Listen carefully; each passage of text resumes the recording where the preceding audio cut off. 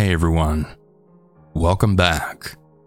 Before we get into the stories, I need to give a disclaimer for story number 3, as it mentions drunk driving and death. If you've been through an experience like that, you might want to avoid that story. I'll have that story labeled in the timestamps just in case you do want to avoid it. All that being said, let's go ahead and get into the stories. And remember to always stay hungry.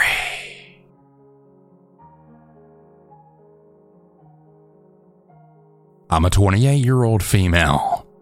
To give you a little background, I work for a resale store that has recently moved me to a different location for me to run as the store manager.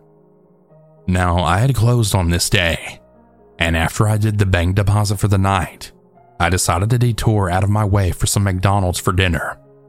After waiting in line and receiving my food, I had headed to the nearest freeway to head home for the night.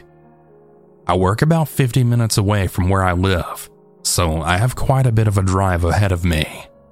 I start on my way as I listen to some Southern Cannibal on my drive home. I looked at a road sign, and I then realized that I've been heading the wrong direction of home. So I get off the highway, and I pull up my GPS, and I realize that I had put the right address in, but for the wrong town. So I retype my address into the GPS, checking to make sure I put in the right address this time. I then hop back on the freeway and head toward home. As I'm merging onto the freeway, and as I get over, I realize there's a car coming up quickly on me, and I stay on my speed and just hope they're gonna go around me.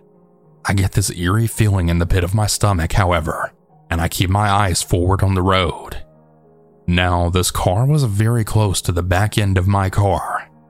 I then called my husband, as I was starting to become scared. He told me that he was sure it was fine, and maybe the person just didn't know what they were doing. While on the phone with my husband, this car got over into the other lane, and I had felt a little better now. I then told my husband that he was going around, and I then realized my husband was right. Once I was off the phone, he got over, and then close behind me yet again. I felt like when he got back over, he could have hit my car with just how close he was. He then did this one more time, getting over, only to get back over and get close behind me once again. Then he followed me for a while I kept telling myself that he was just going in the same direction as I was. I quietly prayed to God, asking him for my safety. Then, I was coming up close on the car right in front of me. So I went around the car, and as I predicted, the car follows right behind me. I began to think to myself, why would he ride my bumper but then go around the slow car? This happened a couple of times before I saw my chance when there was quite a bit of cars in front of me. I sped up, and I then lost myself within those cars, and I finally lost the creepy truck that was following me. I kept looking in my mirror just to ensure the truck wasn't behind me. I didn't call the cops because I didn't have a license plate to give them, but now I'm really worried they might have followed someone else home. The whole rest of the way home, I was in so much fear, but I did finally make it home safely. To the person that followed me and made me a nervous wreck that night, I want you to know that you're a psychotic creep, and I hope I don't encounter you again. Please, everyone, always watch out for your surroundings, and if you feel uneasy, it's probably for a good reason.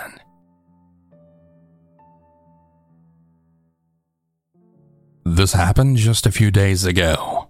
My brother is 20, and I'm 18. This is one of the most terrifying experiences in my life.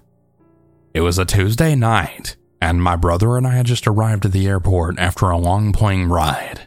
It was around 9 p.m. at the time we landed. My brother and I had been with our aunt who went with us to visit family on the other side of the country. We had grabbed our luggage and headed out. My uncle picked us up and took us back to his house so we could go back to get my brother's car, and then we could drive the rest of the way home. For some reason, my uncle didn't want the two of us to stay the night at his house, which was disappointing due to the fact that it was almost 10 p.m. when we made it. We decided to get on the road as soon as possible if we wanted to make it home before midnight. We had stopped to get some fast food and my brother coffee. I didn't get any coffee because I wanted to be able to sleep on the ride back. A blessing to those who aren't driving. I don't usually sleep in the car. It's quite rare for me to do so. But we had been traveling since 8 in the morning. After we ate, I closed my eyes, quickly drifting off. I wasn't sure how long it had been. We were still on the 241 toll road for all I knew. I happened to wake up though, in the most unpleasant way possible. My eyes snapped open, my whole body slamming around the car like crazy.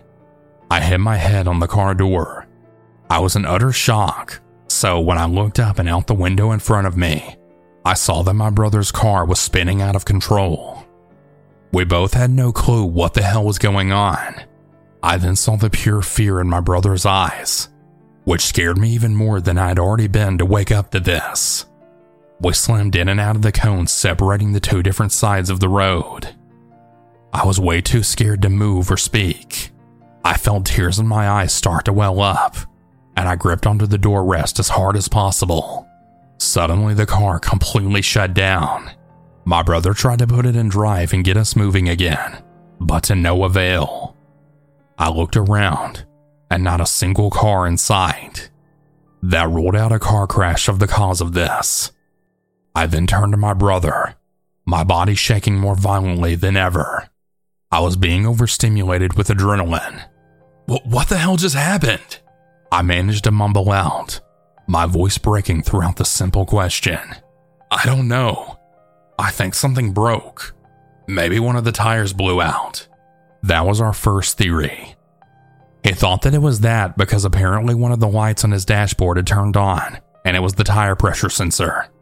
It said that it wasn't working and needed to be checked. He kept trying to get the car to start again and move again, but it just wouldn't. Half of his car was now blocking the fast lane, facing traffic, while the other half was on the other side of the road in the right lane. So yeah, we were blocking 2 lanes, and we had no clue what to do to get out of this mess. Dude, turn on your hazards, I told him in a panic when traffic started coming our way. My brother did so, as well as his high beams. He started to honk at people passing by to see if anyone would stop to help us. What do we do? Shouldn't I call 911? I asked. I don't know, dude. We might not even make it out of this. I'm gonna try and move the car again. If no one helps in 10 minutes, I'll let you call, he said. We really didn't want to get the police involved because they might call our mom, who was sleeping, and my brother's insurance might raise. The fact that my brother mentioned the possibility of a death sent me over the edge. I felt a small tear roll down my cheek, but I didn't want my brother to see me crying, so I quickly wiped it away. After a few more minutes, I pulled out my phone, then telling my brother I was going to make the call. Typing those numbers in my phone gave me so much anxiety. I never thought that I'd ever have to call 911 in my life, but there I was, typing in each digit as fast as possible. I was surprised that they didn't answer right away. They only picked up after a few rings. A lady on the other end picked up, asking the casual question. Hello, I'm not sure exactly what happened, but we got into a car accident, I told the lady on the other end of the line. Okay, where are you? What's your name? Who's with you? She asked. I was too scared to explain anymore, so I handed the phone to my brother after asking him to speak for me. Hey, I'm with my younger brother. I believe that we're on the 261 toll road heading southeast. We're stuck in the middle of the road and my car won't move. Okay, so 261? Are you sure? Because it says your location is the 241. The lady asked. Well, my location on the map says the 261, though yours is probably more accurate, my brother told her. The operator then went on to ask the other important questions, like our phone number and what exactly happened and if either of us were hurt. We were both fine, and we asked for them not to send any ambulances. She agreed, and they told us they'd have Highway Patrol help us shortly. After a while of trying, my brother finally got his car to move, and we then got out of the middle of the road and pulled over to the street. My brother got out and ordered me to do the same because it was the safest thing to do. I went over to his seat and then got out through the driver's side. I jumped over the railing where I would be the safest while my brother went to check out his car. We then heard a horrible metallic scraping noise when we drove out to pull over, and he thought that it really was a tire that he blew. It was freezing out, and I was still full of so much adrenaline, so I was practically vibrating. Soon enough, Highway Patrol finally came, and they helped my brother check out the car. I then got back in now that it was safe. There was a massive dent in the hood of my brother's car, and there were new scrapes all over. They both looked under the car, and they saw that the plastic around the oil pipe had broke, which is what was making the scraping noise. There was actually nothing wrong with any of the tires, so the Highway Patrol officer told us that he saw a cone in the middle of the road, and that maybe my brother might have ran over that and lost control. He agreed with that. The Highway Patrol officer then helped my brother cut off the plastic, and we were good to go. We made it home safely by 1 a.m., and I'm never sleeping in a car again for a very long time.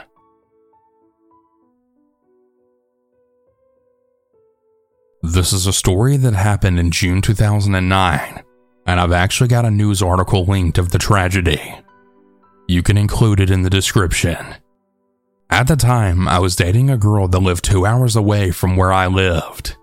I actually have another story about the same girl as she was off her rocker, but that's a story for another day. Anyway, I digress. I went to spend the weekend with my girlfriend, and we had spent the whole weekend doing hikes and road trips. On a Sunday night, I had left her house pretty late and headed back home, as I had to work the next morning. In hindsight, that was probably stupid on my part, because I was really exhausted and probably shouldn't have been driving, and I should have left much earlier. As I approached my place, however, I thought that I had seen something on the side of the road, and I assumed it was a very large dog that got hit by a car, as there was also a car on the side of the road with its four-way flashers on. It wasn't even a kilometer away from where I thought I'd seen the dog, and the highway was a T intersection. It was where you had to stop and turn left or right, and right across from that intersection was an empty lot that used to have an old rundown home that was torn down maybe about a year or so before. I had to turn left 20 meters and then turn right onto my street. That's when I then noticed a few cars on the side of the road and a bunch of people outside next to the house that is adjacent to the empty lot. That's when I realized there was a car that had smashed into the side of the house. The accident was so fresh that the police weren't even on the scene. That's also when I learned that what I drove past, it wasn't a dog at all.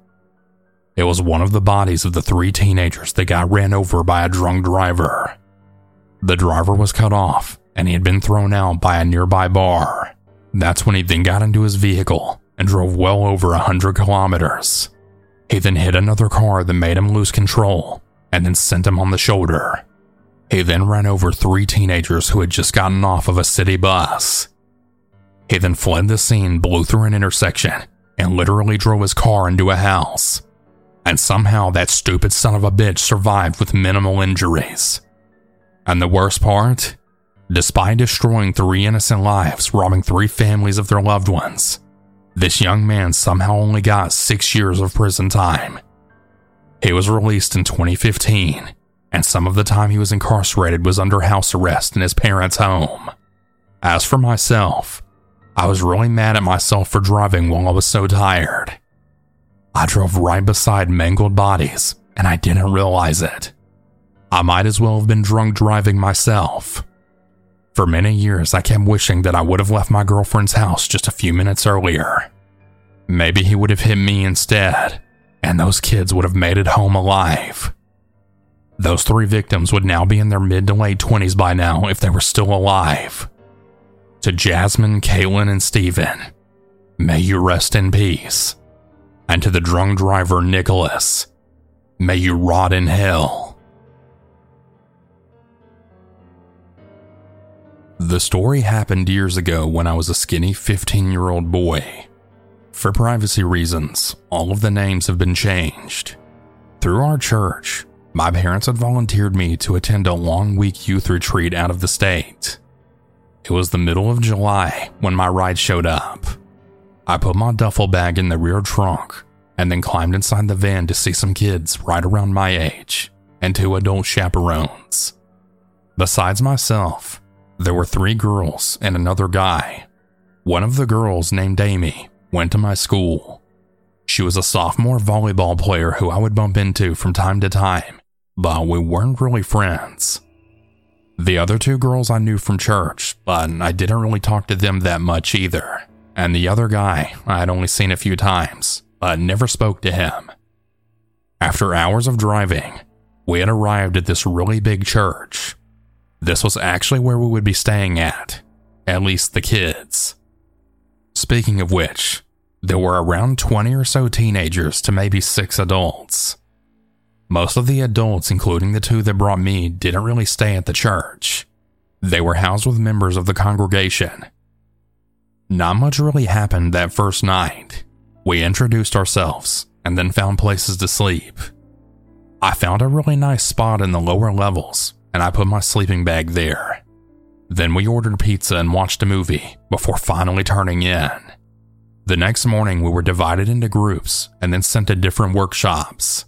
My group accompanied a construction crew and we had actually rebuilt a home in one day. That experience felt really good.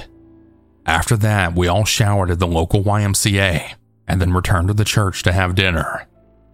The following day was another workshop, but it was much shorter, so we had more time in the evening to ourselves. The adults who were staying with us had gone somewhere, and even though they had instructed an 18-year-old to make sure we didn't leave the premises, he said we could go as long as we got back before the adults. Around half of us left to explore the town, including myself, Amy, and Dylan. It was around 7 p.m. at this point, and there really wasn't much happening. We went downtown, but many of the shops were closed, or they were starting to close up. Then we came upon a crowd of people who looked like young adults, drinking and hanging out at a park that was slightly off the beaten path. I kind of had a bad feeling, but some of the older kids wanted to check it out, so reluctantly, I went along. It was really dark, and I couldn't make out a lot of the things, but people were mostly doing all sorts of things I didn't care for. Most of the people in our group dispersed, and I found myself alone with a bunch of strangers. They all looked high or stoned, and they didn't really say anything to me. It was starting to get boring, but thankfully, our group began to reassemble to go back. I was still sitting with the strangers when Dylan then tapped me on the shoulder. I was so relieved, not knowing things were going to get much worse. As it turns out, Amy had hooked up with some guy and he wanted to show her the town, but she didn't want to go alone. So she had asked me to tag along, since I was the only person she knew. I refused at first, and all of us pleaded for her to come back, but she said if I wasn't going, she would go alone. So I relented. Thankfully, Dylan volunteered to come along as well. So Dylan and I found ourselves in the back of a pickup truck with some older guy who looked to be almost 30. We were literally in the bed with hardly anything to hold on to while speeding. I was holding on for dear life, and several times I actually felt like I was going to fall out. Up front was another guy driving, and then Romeo, and finally, Amy sitting next to the passenger window. These 3 yokels were howling as they then recklessly drove us further and further away from anything we knew.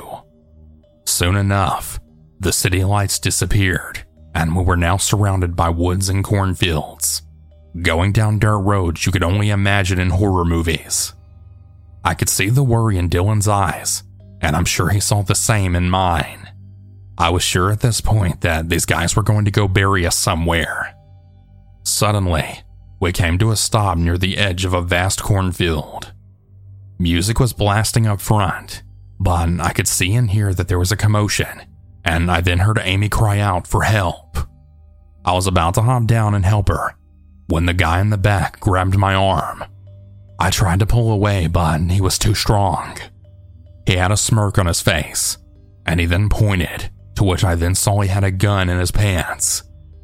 I was frozen with fear, and my heart totally sank. All three of us, myself, Dylan, and Amy, were going to go missing.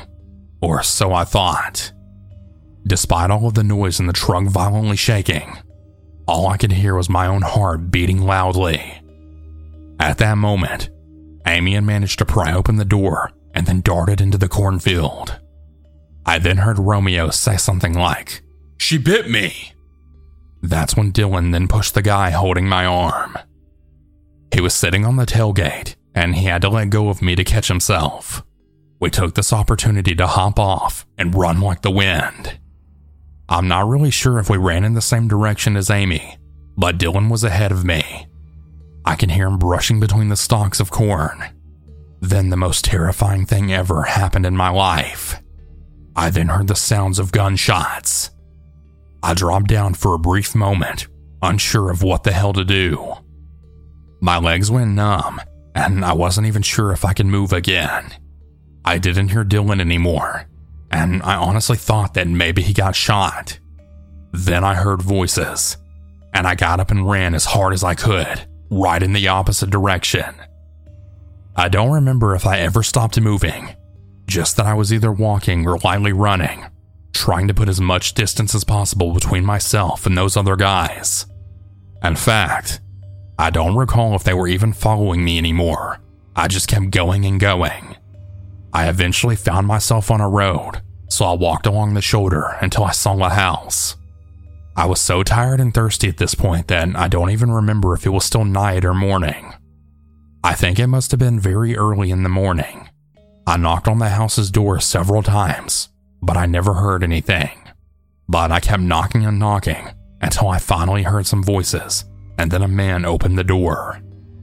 I explained that I was lost, but for some reason, I didn't say anything about the three men. I was very young and naive at the time, and I thought if I went into all the details, it would become a national story, and then my life would be turned upside down.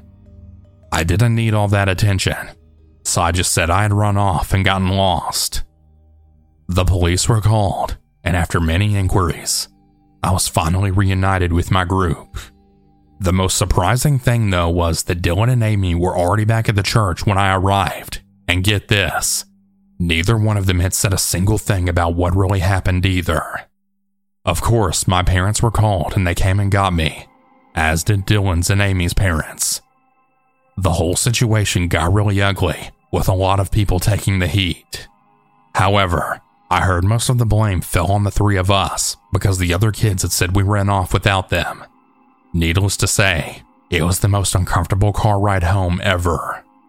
I never did speak to Amy or Dylan about what happened to them. We hardly ever saw each other anymore, and when we did, it was just really awkward. Probably because it reminded us of things we just wanted to forget. Unfortunately, everything that happened to us is unforgettable.